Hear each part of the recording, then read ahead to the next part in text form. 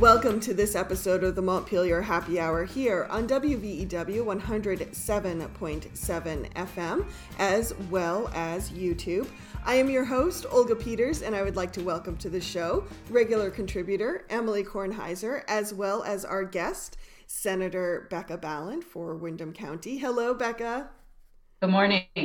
I feel like I haven't seen you forever. I'm sure Emilie has seen you with work days and such, but it's good to see you after many, many weeks. Yes, nice to see you as well. So I want to start with an issue that Becca brought to my attention. I admit sometimes I'm so in the Windham County bubble for the Commons that I forget about other things. And this was about stockpiling resources, which I think we're kind of familiar with, but you talk specifically about certain types of medications. So could you tell us about that, Becca? Sure. So yesterday I got a rather distressing email from a constituent who has rheumatoid arthritis, and she was contacting me because the medicine that she's been on for many, many years that helps to treat her symptoms is no longer available. And she went to this is a common drug, make sure I get the name right. It's hydroxychloroquine. And it's used for rheumatoid arthritis. It's used for malaria. It's used for lupus. And so a lot of autoimmune issues. And she went to get the prescription from her doctor and then went to the pharmacist, and the pharmacist here in town said, "I can't get it for you anymore." And she said, "What are you talking about? Why can't you fill my prescription like you always do?" And he said that the Trump administration was stockpiling it because there was, and I don't use this word lightly, that there is a rumor that it might actually be helpful in alleviating some symptoms from COVID-19. There is no evidence of this. There are no peer-reviewed tests. There are, in fact, no tests at all. It is just anecdotal evidence that it might, in some people, offer some kind of relief, and it has never been shown to actually be effective. But so now you've got the Trump administration stockpiling millions of these pills to the detriment of our constituents here and people all over the nation that deal with these issues. And it was so frustrating for me to be able to tell her, first of all, I, as a state senator, can't do anything, but I can put you in touch with our federal delegation. And so I put her right in touch with somebody from Senator Leahy's office who's on it and trying to help her. But in talking with this woman from Leahy's office, there are people all over Vermont who are in the same situation. And I feel like the news is missing this critical piece that, you've got plenty of people writing op-eds about how you've got Trump constantly chasing these unicorns, like there's going to be some kind of magic bullet. But when we bring it down to actual individuals, this is what it means when you have somebody at the top who is incompetent and doesn't think carefully about how it affects real people on the ground. So it's really sad and it's really frustrating. Do we know, Becca, if it sounds like there's other autoimmune related medication that's being stockpiled as well? They're medications that are in the same family as this one that I mentioned. And so I believe the Trump administration is stockpiling two specifically, and it's the ones that are the most frequently prescribed for these particular conditions. And so I think we're seeing so profoundly what it means to have someone who doesn't believe in science, who doesn't trust the experts, who believes that there is just showmanship that is all that Americans care about, and will just get through on showmanship and ratings for his press conferences. And I think we sometimes get so caught up in the farce of it that we forget it's actually impacting real people on the ground. And his talking point for the last week and a half on this issue was, what do we have to lose? Why aren't we trying this? What do we have to lose? And what we have to lose is the health of people here that we know, our neighbors, our family members who can't get these medications. And it's absolutely a travesty of justice. It really is. And what we talked about last week was the federal administration's reneging on a responsibility regarding distribution of supplies. And this is another way that basically the hoarding of supplies is affecting people's day-to-day life and ability to maintain their health. And if I think about it on the global scale, these medications start as malaria medications and have increasingly been used towards other autoimmune diseases.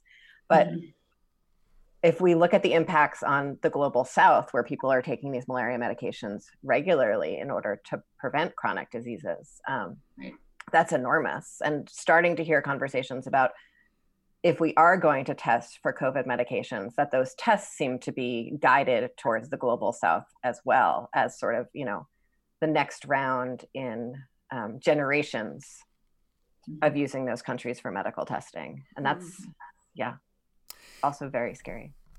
So I want to bring this back because this is just me personally. I hate feeling helpless. And so I'm always like, what can I do? What can I do? So it brings me back to this relationship between the states and the federal government, which I think are being really tested right now, mainly for all the reasons you mentioned, Becca. But, when I was talking to Meg Mott for another article recently, we went into depth about the state's original duty and to protect. She calls it the duty to protect. Some people call it the policing authority.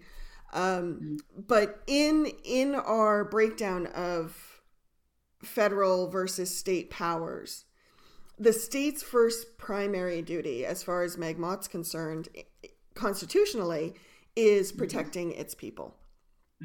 So since something that the federal government is doing right now is not protecting people on a state level, whether it's hoarding the medications or hoarding masks, or I guess I should use the proper word, stockpiling, to be polite. It's hoarding. Call it what it really is. It makes things simpler, Olga. We were wondering where all our toilet paper was. It's actually in Florida at Mar-a-Lago, right? So does that give states more power to say to the government, look, we need to protect our people, cough the stuff up, get it out here, get it to New York, get it to Vermont, get it to wherever it's needed? Well, I'm gonna let Emilie take that and then I'll jump in. Okay. Thanks, Becca. We don't have the power to really do that. So we can, yell and write letters, right, to the president. And we've been doing that about a wide variety of things, sometimes more effectively than others. What I do see happening that I think has been happening slowly for a long time is the state sort of taking responsibilities to come together on their own. So, we see California shipping hospital equipment to New York and sort of leaving the federal government's distribution pathways out of that. And I think that's highlights a process that's been happening where we sort of are passing a series of legislation on the state level over the last few years to really say, can we build capacity here and to ignore what's happening on the federal level? And so I see us doing that much more practically now. If we lived in a state that perhaps was producing a lot of pharmaceuticals, I think perhaps we would have greater control there. But Vermont is deeply connected to all of the other places. What do you think, Becca? So I think Emilie brings up a good point, as our choices are limited. And so we have seen in the last few weeks some incredible leadership from the states. And although it's heartening, I think with every statement that a governor makes that is showing leadership, it is showing currently the irrelevance of the federal government and its ability to lead right now because of who is in that position and who he's surrounded himself with. And that is a very sad condition we find ourselves in.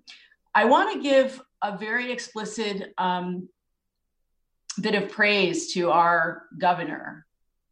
Despite the fact that we are of different parties, he and his administration have been completely and totally tied to science and advisors who know what they're talking about and who he's listening to, and he's following their lead. And last week, when it was clear that the Trump administration was not using its federal authority to dictate that companies start producing more N95 masks and more ventilators. I reached out to the governor privately through his team to say, would you, as a Republican governor, make a statement calling on the Trump administration to use this authority? And he did. Governor Scott did. And it's easy for a Democratic governor to do that. It's not as easy for a Republican governor to do that because he doesn't want to lose his channels to be able to get what he needs, and I think that's what's been so pitiful to watch is governors like Cuomo in New York and the governor of Michigan feeling like they're competing with each other to get what they need. And then you have somebody like Jared Kushner saying, oh, well, the national stockpile is not actually for the states. The national stockpile is for the federal government, which really it exists to serve the states. What is the federal government not to serve the states, right? Yes. Yeah. Yeah. Just how big did your head explode when that statement was made? I have no head left. No, it's just a little nubbin. This is actually a paper mache mask covering up. My forehead is complete. See, if I was to turn a profile, I would have none because I've been banging my head on the desk for weeks now. And so I think we as legislators have to look to each other and to other people in state governments across this nation who are really showing what it is to lead.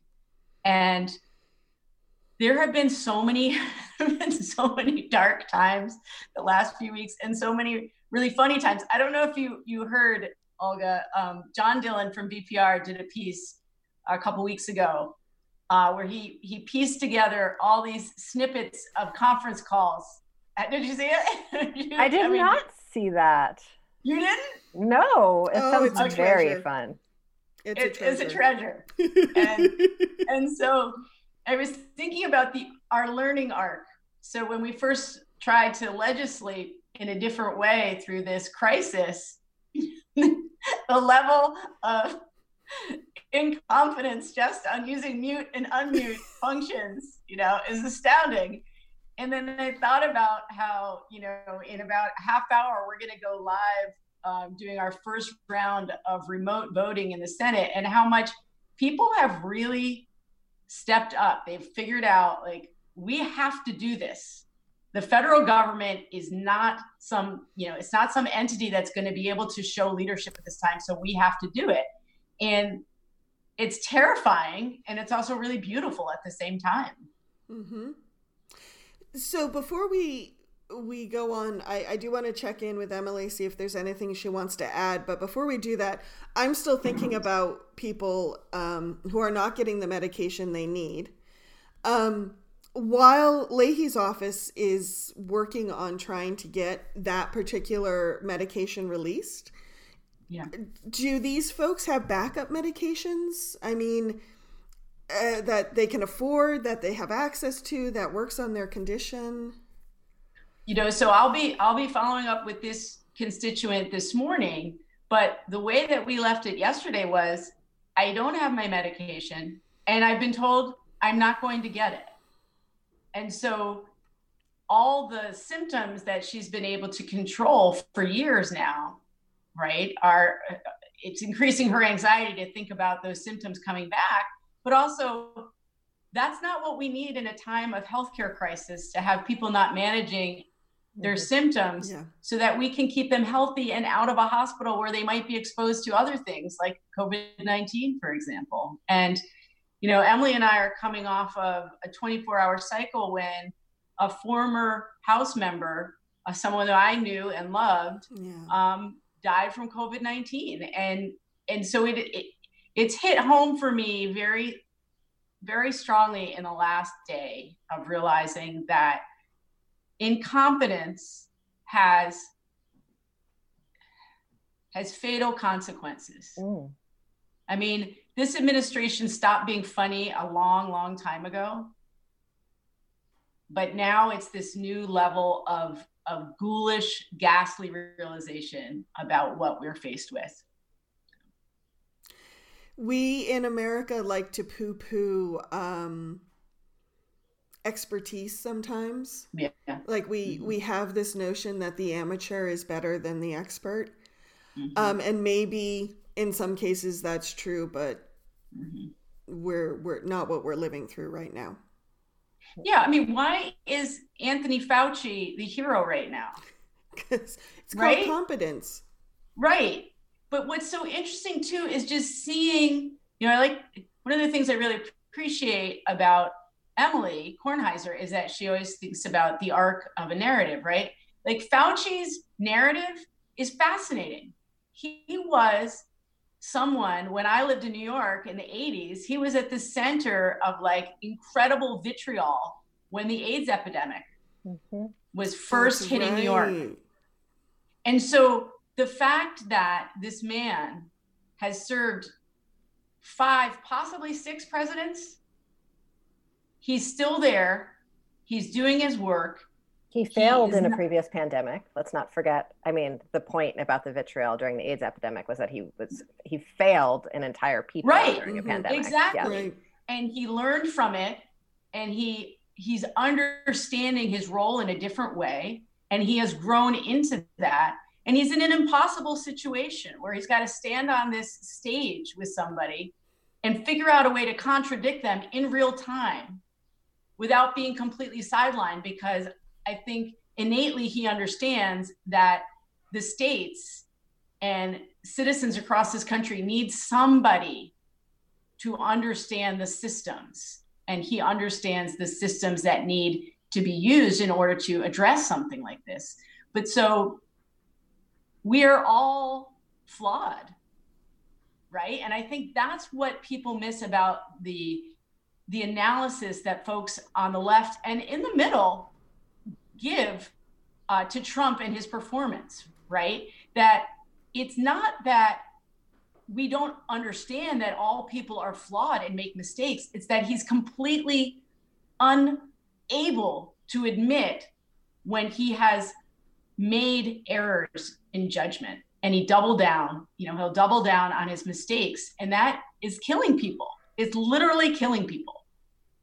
And when I think about what it would mean to be a part of that administration, and the complicity that you need to have in order to maintain enough of a role to serve, right? So if the idea that you're doing less harm by staying in the administration and sort of mitigating whatever harm the Trump administration is doing by sort of, being the person like who understands the public health crisis, for instance, and can be a clear voice. But the amount of how impossible it is to disagree explicitly, right? Because then you will lose your position, because that is not a tenable situation for the president, right? For someone to disagree. And so what it means to walk that line as someone who's trying to mitigate harm and being doing the best job they can, and how long a person can possibly sustain themselves doing that is really horrifying and interesting, and I think illuminates a lot of other sort of aspects of command and control politics that we have found ourselves in for decades, right?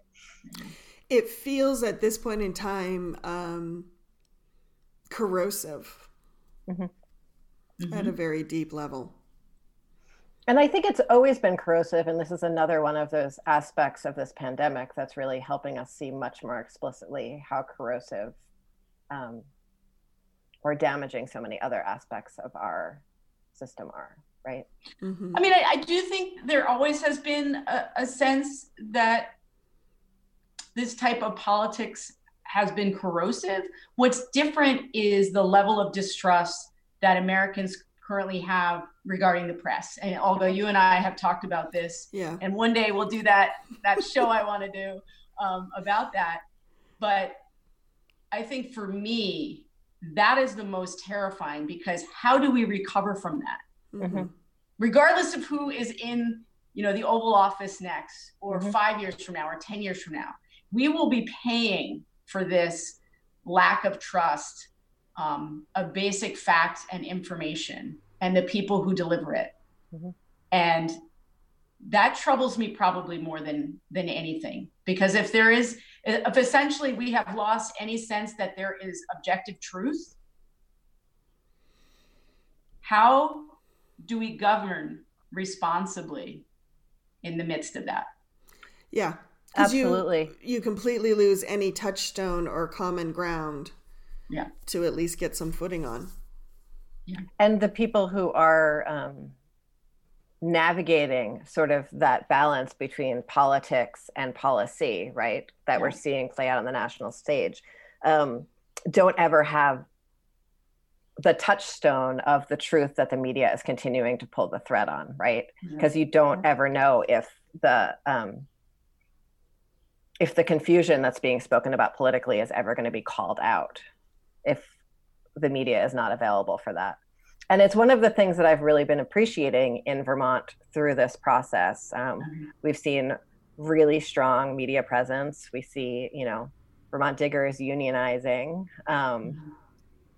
We're seeing the Commons really, step up and mail some, and the community step up to support that, mail an issue to everyone in Windham County. That's really exciting. Thank you. And we're seeing a pretty decent collaboration between the administration and the legislature. Still, a little tension around who's going to lead in each situation, absolutely, and who's going to sort of, lay the truth on the line first. But it does seem that more truth is being laid on the line more regularly here, and I really appreciate that. Mm-hmm. I was reading some essays yesterday from Rebecca Solnit, and one of the issues that I've been so curious about is how stories get told in the midst of crisis. And so she has a series of essays that she wrote looking at Hurricane Katrina and how it was covered at that time and what was missed. And it got me thinking about how will this story be told and what will be missed. And one of the things that gave me a lot of hope is she talked about when she first looked at how Katrina was covered and how people of color were portrayed in the media at that time and how the poor were portrayed. And she felt a hopelessness that the real story would never emerge. And one of the things that she writes about and talks about with Krista Tippett on Being, it's a great episode to listen to, is that actually people did go back and try to rectify the story of what happened. And so as much as I can feel despondent and feel like, will we ever have the truth about this pandemic? I do feel like there will always be those people out there, even after the fact, who aren't going to be ready to move on, right? I mean, I think that's the great beauty and tragedy of the American experience, which is let's move on. Like, we're moving on, we're looking forward. The past is the past, and there is a resilience that comes from that. But as a historian myself, there is so many lessons to be learned. And so I was reflecting on that again last night. I picked up these essays again and was feeling like we won't actually know until 6 months, a year or so after we are able to come back to some semblance of, post-pandemic normalcy of interaction with each other. But it's going to be the press, and it's also going to be regular people on the ground who see themselves as reporters. And I mean reporters in the sense of documenting what's happening. And that's, go back to your question, which is you want to feel like you're doing something, right? I feel like I look around this county, there are so many people doing things at this time, both to help their neighbors and to remember what it is this time was about. Thank you, Becca. In my creative writing circles, more and more people are talking about journaling and how important it feels to them to kind of document and journal about this particular time. And I feel that that is so important because I agree with you, Becca, that there'll be a time where once we've caught our breath and we've had a chance to kind of process what we have experienced, that's when I think the really great insights will come. Yeah. Thank you for that. Emilie, anything you want to add before we No, I think that this is a really incredible extension of these conversations that we've been having. And I thank you, Becca, for adding so much to them. The idea that there are many opportunities, both for resilience and growth, and to see clearly in this moment. And one of the pieces that I think we're really trying to see clearly in this moment is how the nature of work has changed, and what that might sort of teach us about the time we're living in, as well as what opportunities for the future. And so you talked about, I'm pre-pivoting you, Olga, I'm sorry. That's okay. A pre-pivot, I like that. I think that's like a very special ballet move, but I don't know the French for it. Becca, you talked about sort of how incredible it's been to see our colleagues learn how to use technology in a different way, right? That's been like astounding to me. And sometimes it makes my heart tremble a little bit to see people learn new skills that quickly and grow that fast and seem like comfortable and proud from it. It's really, and that's true in my, work at youth services, as well as in the legislature. So that's been really incredible for me. The difference in how we're both about to start voting virtually. We've had committee votes, which is essentially the same. Everyone just sort of goes around and says their name and says their vote. But the process of voting on the floor is going to change significantly, I think, as we do it virtually, especially, how cues are shared amongst us. And so I'm curious of how you're anticipating that. How cues are shared?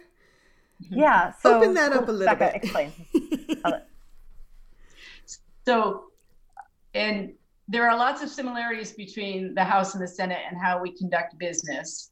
And one of the ways in which we are the same is that we don't get to speak on the floor of either of our chambers unless we are acknowledged by the person who is running the meeting. So in Emilie's case, it's the Speaker of the House generally, unless somebody's substituting in. And in my case, it's actually the Lieutenant Governor who presides. And so you have to stand and you have to be recognized. You don't just get to jump in. You don't just get to call something out and grab the microphone, right? And so in a chamber of 30 people, it's pretty easy to see somebody stand up and say, Mr. President, and then you have to be acknowledged. When you're on Zoom, it's hard to figure out. And oh my gosh, we spent an hour yesterday getting ready for what we're going to do this morning, which is our first time remote voting, which is, do we raise our hands? Do we actually stand up from our chair? Do we call out over the Zoom, Mr. President? There's a function on Zoom where you can have a hand waving, like the little emoji or the thumbs up or the, get in the queue. And we had to really turn that over. What are the appropriate ways in this particular medium to retain some sense of formality? The formality is what keeps us more civil towards each other. So in the Senate, we cannot say Senator Benning or Senator Sears. We have to say the junior senator from Caledonia, or I am the junior senator from Windham County. Mm-hmm. And it gives that distance that it's not about me, the person, it's about the people I represent. I represent Windham County. I am speaking for them. And so we had to go through this whole debate about what was the most appropriate way to get attention. And so there's that level. And then there's the level of, we don't usually have any technology in the Senate chamber at all. We're not allowed to have phones, cell phones, we're not allowed to have computers. There's never been a monitor used in there, to conduct our business. And now the Lieutenant Governor is going to be looking at a screen with all of our pictures on it through Zoom, because we in the Senate decided we weren't comfortable remote voting just through audio, that we wanted people back home to be able to see each of us and our faces and see us say aye. Mm-hmm. And it's going to be interesting to see how the House is able to deal with that, because with so many more members, that gets really tricky.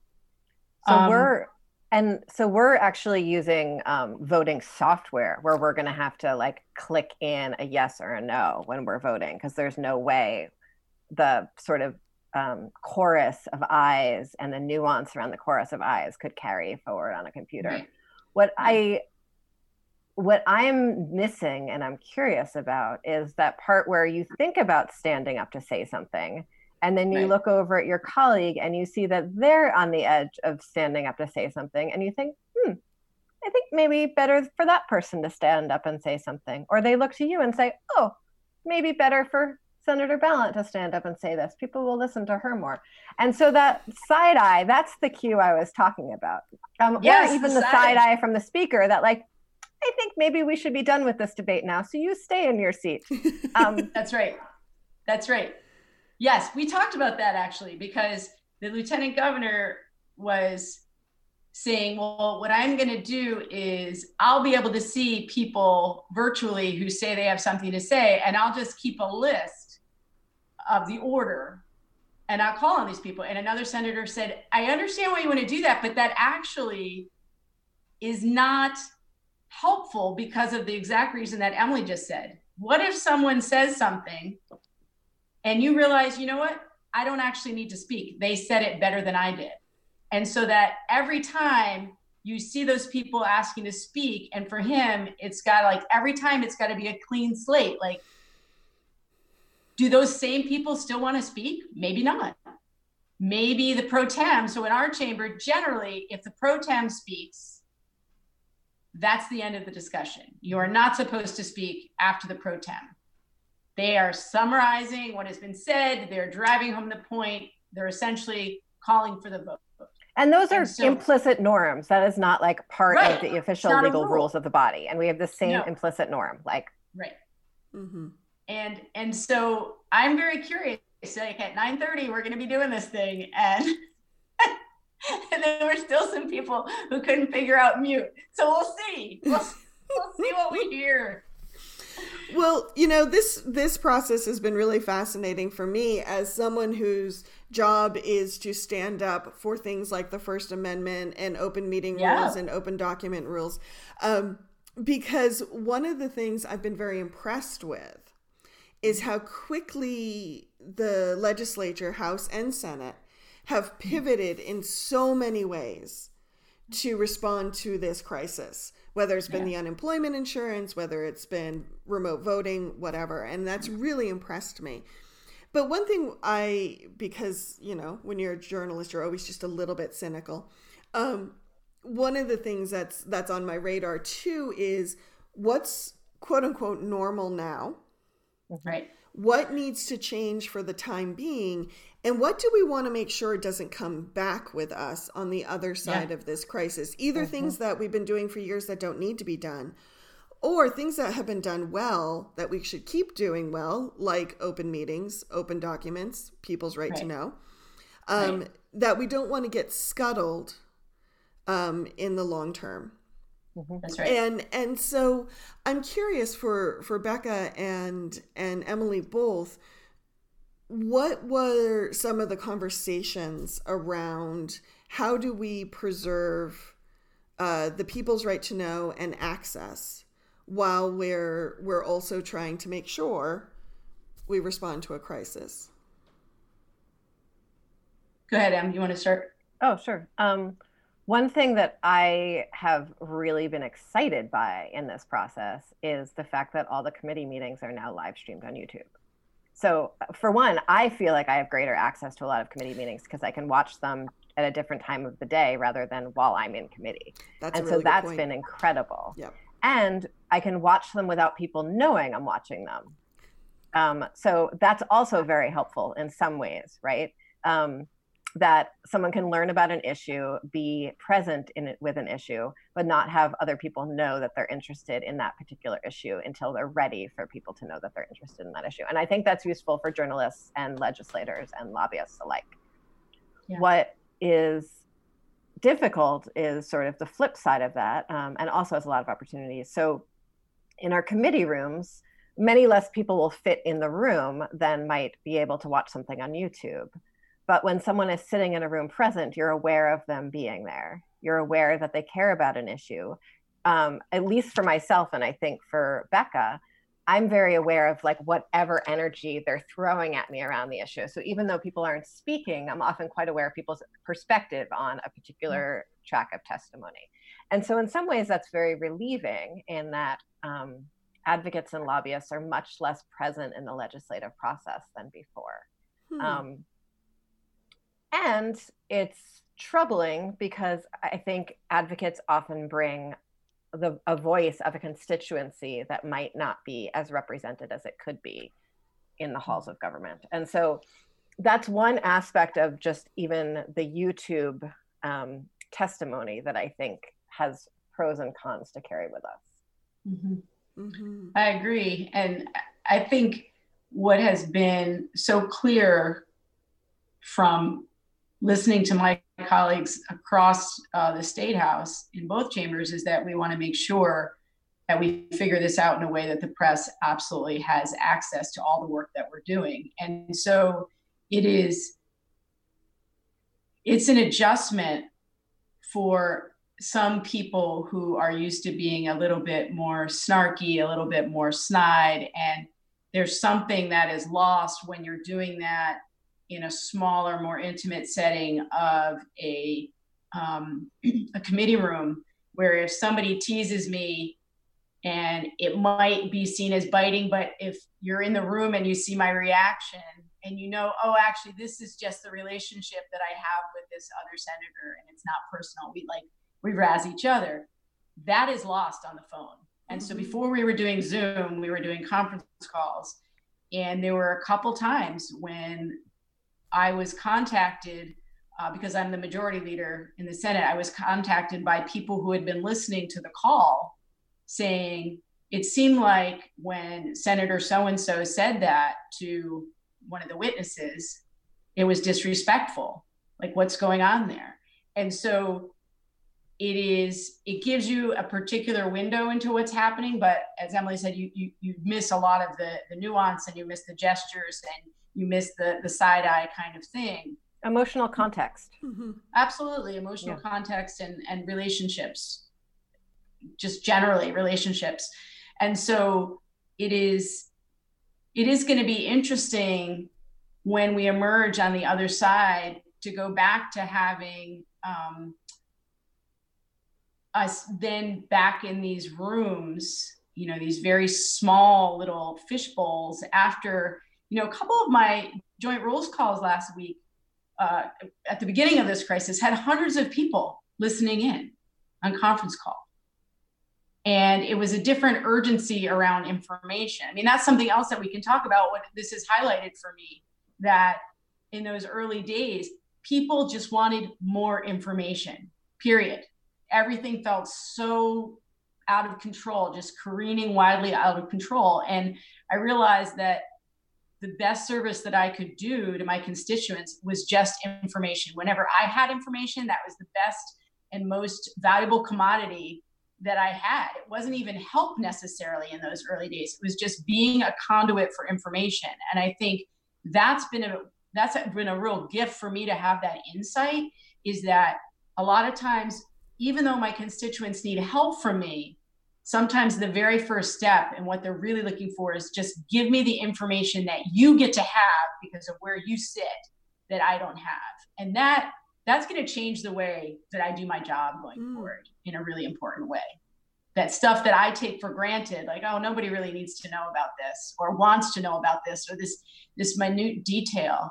And I realized, no, actually, there are people who need that information for reasons I can't even imagine, because it connects to some work that they're doing back home.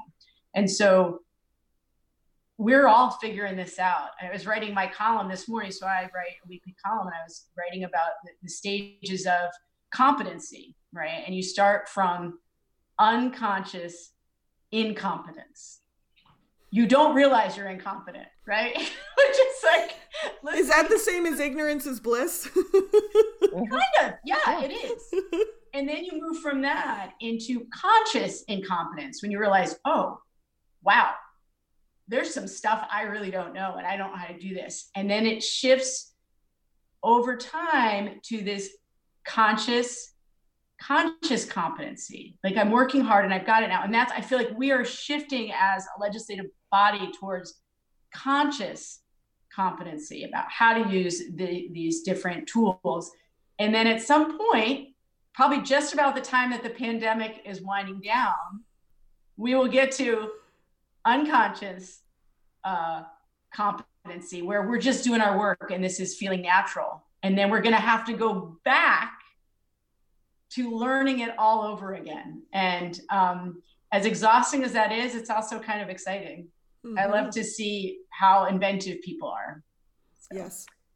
So speaking of a place, and aware that we're running out of time, a place that I think a lot of people are feeling a great vast unknown regarding information, is folks who are in a very sort of different employment situation than those of us who are learning those new skills to do our work. And that is the 20% of working Vermonters who have applied for unemployment in the last month.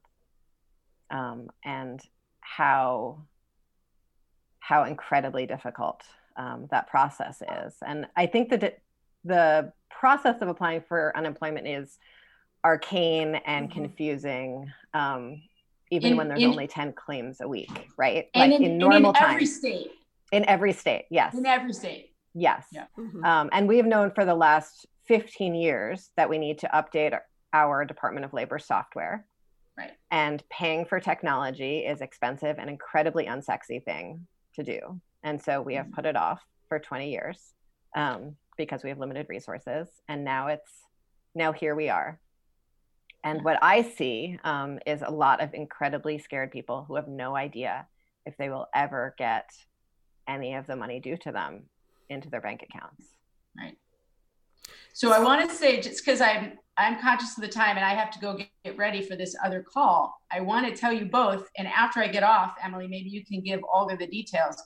We're actually on the Joint Rules Committee call today.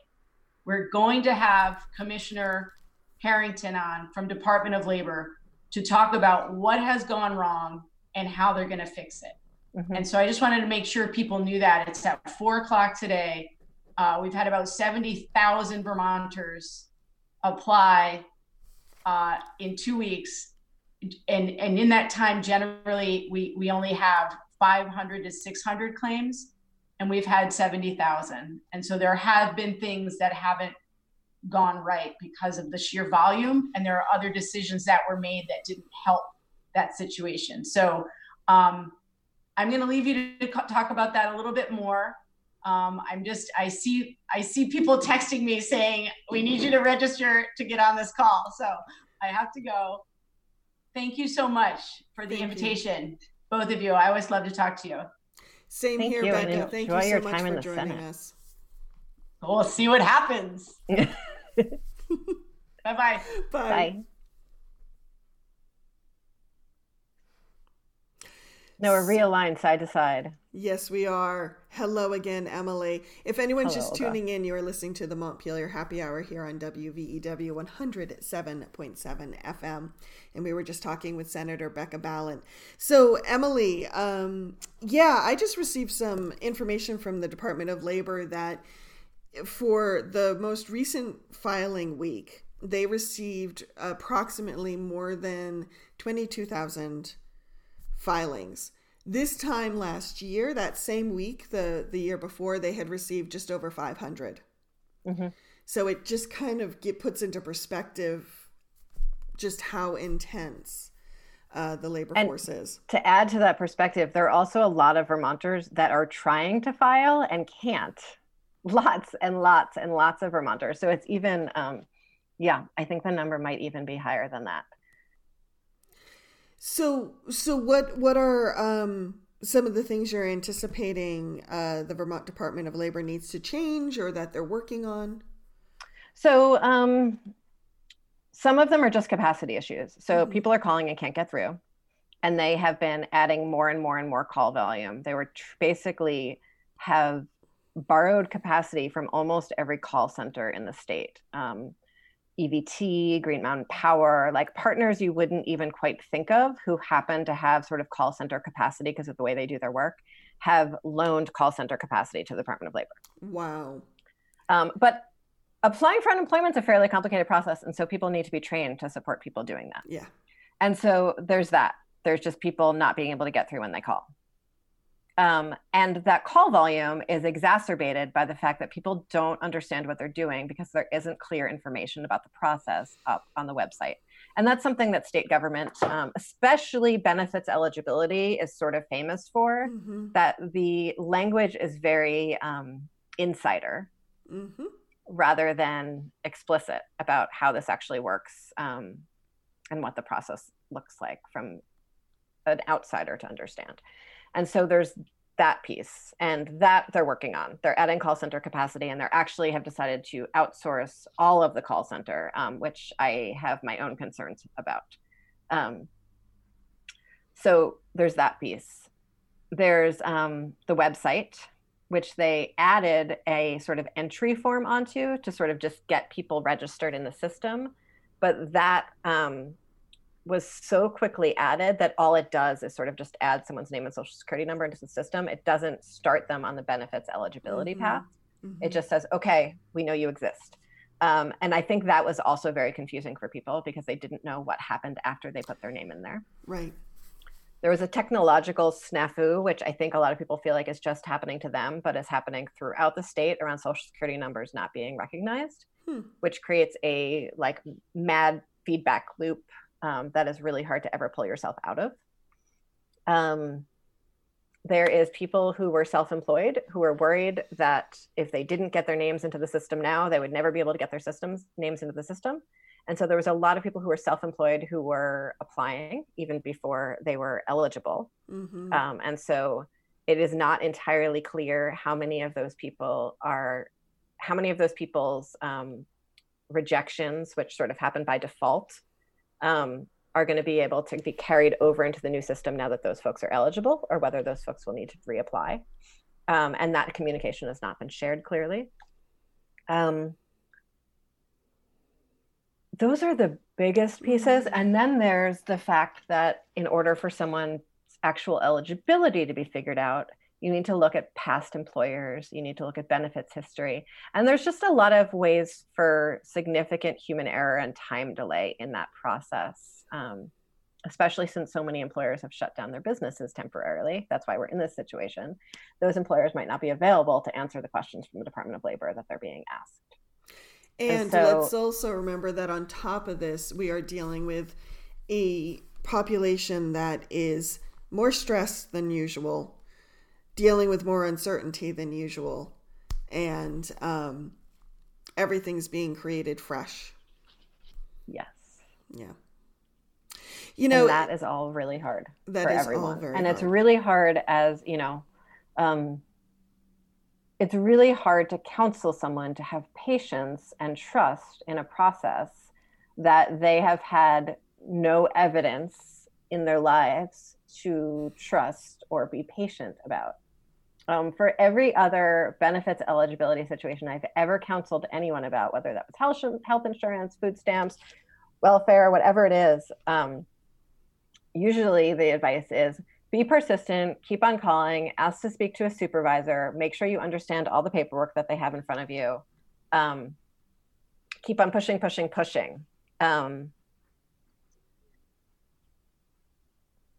That is not, that is just further breaking the system right now when people do that. And so we really see this balance between the needs of the individual to get immediate satisfaction for themselves and the needs of the whole for the system to work and be able to catch up with itself, because they are catching up. They genuinely are, but they're not catching up fast enough for anyone to be satisfied because everyone is scared and they don't have a paycheck. Yeah. And I'm just so hopeful and excited that people are going to have a paycheck, and that like the extra $600 in benefits might actually meet people's financial needs in a way that usual unemployment benefits don't. And that's one of those lessons learned, like maybe we need to up the amount of unemployment benefits that people get so that they can feel stable while they're seeking a new job or being at home. And so I'm so hopeful about like what this means for how people's needs will be met when their needs are met, and what it means about how we know we need to transform our system, that it takes a moment for me to recenter myself in the absolutely legitimate and significant fear and panic that people feel when the system isn't working right away. Mm-hmm. Well, one of the hope I have for this process is, we have people who are applying for benefits who perhaps never had to. And so we're having a segment of the population access this for the first time. I love that part too. I do. I think it's going to change people's empathy levels for starters. But I think it's also going to change the system for the better in the long run. Because, we've had a narrative for decades about the people who apply for welfare and why they apply and who they are and what that means about them, which has not been true on so many levels. And now we have people who maybe never had to be part of that narrative in the system, seeing how it works or doesn't. And I think that's going to change conversations and understandings for a long time. I agree. And there are other ways that this change in how we work or don't work is going to have those ripple effects. So people who are, attempting to school their children at home, right? I've seen a lot of deep love, compassion, and appreciation for teachers who have been some of the most vilified members of our community for a while now. And so that's been amazing.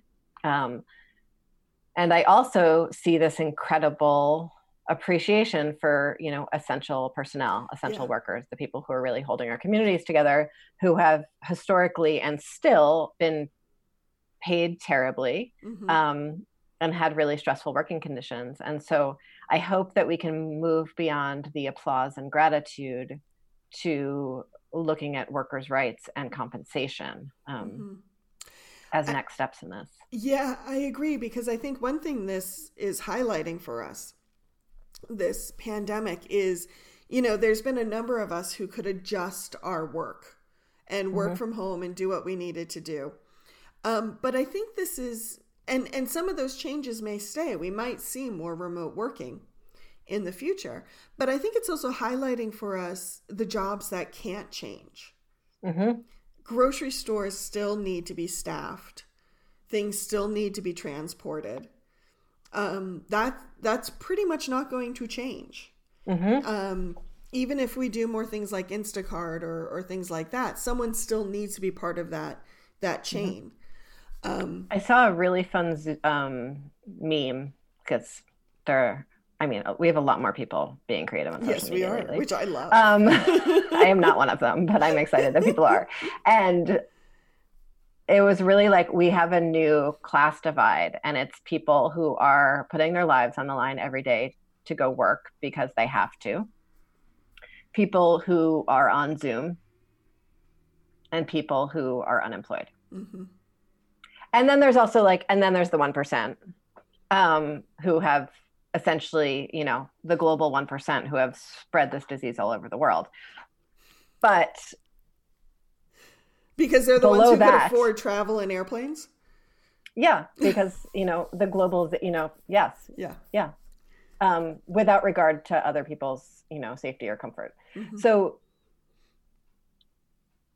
but below that, what we see is these really three very different places that people are operating from right now, with completely different experiences of a global crisis. And that's so interesting, because when we look at other global crises, September, 11th, which was not, or Hurricane Irene, it impacted people more similarly than I think this particular pandemic does. Interesting. Well, yeah. Excuse me, because I can see what I think you're saying is, with this pandemic, the access to resources, whether that's a job, whether that's a computer, whether that's the internet, whether that's unemployment benefits, really makes a difference in how you weather it. Yeah. Where with Katrina, everybody got their windows blown in, who was in the path of the hurricane. And everyone got trapped in their house if their road was blown out, right? Right. The access to resources came after the hurricane. blew back out to sea. Mm-hmm. Interesting. But right now, some of us have to work, and some of us can work, and some of us can't work. Mm-hmm. Um, Very good point. You know, one thing I keep sitting with, I'm going to go a little woo-woo for a minute. Okay, everybody? Put your seatbelts on. The woo-woo is starting. It's Wyndham County. That's what we do. Go for it. So as folks know, I also am a feng shui practitioner. And one thing we do in the Bagua school that I study is we do look at the 5 elemental system. And each year has its own animal and set of elements. And the theme for the past few years, dog, pig, rat, we're now in rat, has really been about authenticity and integrity. These have been some of the themes. And being very clear about what we will and will not tolerate in the sense of personal behavior, but also the structures and communities that we live in. Mm-hmm. And the reason I'm thinking about that right now is, you know, according to kind of that elemental philosophy, the big question has been, are you willing to tolerate any longer toxic power structures? Are you willing to hang on to systems, biases, privileges that no longer serve you or the people you love or your community as a whole? And it just feels to me like this pandemic and some of the things Becca was saying about how the federal government is really not serving the needs of the states right now, mm-hmm. just feels like those issues highlighted. As if, you know, here's the big billboard. Here's the toxic narcissistic structure, people. Mm-hmm. Is this still a corrosive system we want to hold on to? Do mm-hmm. we still want to say, because, you know, what you were saying, Emilie, about working for the Trump administration, and if you are someone who's trying to balance towing the line so you could still do some good work, but being in a system where you can't disagree, mm-hmm. you know, how many of us have worked in workplaces like that, where we have an incompetent boss or we have a cruel boss and we're just like, well, he's the boss, she's the boss, mm-hmm. so I just have to put up with it. Mm-hmm. You know, and I just feel like, or my hope for this pandemic is that more of those corrosive systems won't be able to survive. I'm hoping they go down with the ship. To follow your woo-woo trail, the essence of this pandemic is that one gives up sociality in order to protect others, not to protect oneself, right? Mm-hmm. Yeah. And so it is, in some ways, the opposite of a narcissistic power structure. And at the same time, we're seeing a glorification of the command and control. We are really appreciating strong male leaders in a lot of ways, who are sort of stepping up to say what is okay and what isn't okay. Mm-hmm. And so there's some, you know, slightly scary tendencies in that appreciation. It's really shocking to see people appreciate Cuomo so much. I find that very, just... competence is the new excellence. Yeah, and it's some pretty bare, it's not really high level competence. It's pretty middle level competence, you know? It's not talking about a new vision for our communities where people's needs are met and a plan for that, sort of Elizabeth Warren competence. Mm-hmm. So it's really interesting how we as, community members, as individuals, find ourselves when we're scared, gravitating towards the leadership of others to solve problems, and how we can also see the need to be in community and care for others simultaneously, like these incredible mutual aid networks that we see cropping up, and this acknowledgement and appreciation for essential workers. And so I think those two, that balance is going to be something that we're really calling forward. And I think what you're saying about the authenticity is a really incredible tool for us to at least be naming those things when we see them. I hope that when this immediate pandemic ends, and there will be a catch-up time afterwards where we just kind of need to resort and figure out and catch up from this time of basically shutting down. But when we're kind of feeling the ground under our feet again, I hope organizations, and I include the legislature in this, take some time to really kind of go into retreats and say, what did we learn? What worked? What do we need to let go of? And what can we change for the better to not only be resilient in a pandemic, but more resilient in everyday life? I hope we all take time to do that. Me too. And I actually, I'm hopeful that these new technology tools that my fellow legislators have learned are going to enable us to do those kinds of retreats and conversations more easily when we're not in session, which is when the real planning work happens.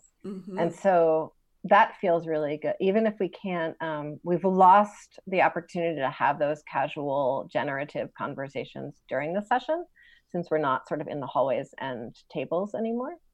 But I think we've created more capacity to have those generative conversations out of session through technology. And so I'm looking forward to starting to engage in those and really appreciate engaging in them every other day with you lately, Olga. So thank you. Thank you, Emilie. Same here. I appreciate our conversations because they take me out of just the crisis mode of trying to keep up with that 24/7 news cycle. Even though we're a weekly paper, we're still in that. And so thank you for giving me that space to process. I really appreciate it. And so 2 big takeaways before we leave. Okay. The Department of Labor and more information coming through there. So the joint rules call, the YouTube link for that can be found on the legislature's website under the Joint Rules Committee, which is under Joint Committees. And that's at 4:00 today. And then Senator Balint writes up a summary of every single joint rules call when it's over and posts that on social media and shares it more broadly if people want to read about that. So really want to make sure people are aware of that, and then aware of just that you can watch any committee hearing anytime you want. I recommend doing it in the background rather than the foreground, but it is, it's very interesting. Yes, it is. Well, Emilie, thank you for a fantastic conversation today. Thank you. And we will be back. This is, of course, the Montpelier Happy Hour on WVEW 107.7 FM. We air on 2 p.m. on the radio station, as well as YouTube and SoundCloud. Emilie, where can people find you if they need to? EmilieKornheiser.org, ekornheiser@ledge.state.vt.us, ekornheiser@gmail.com. You can find me on Facebook, Instagram, or Twitter. And every Saturday morning at 9 a.m., I am hosting a Zoom coffee hour with Representatives Tolino and Burke to talk about whatever people want to talk about that week. Thank you. Well, everyone, have a great weekend, and we will see you next week.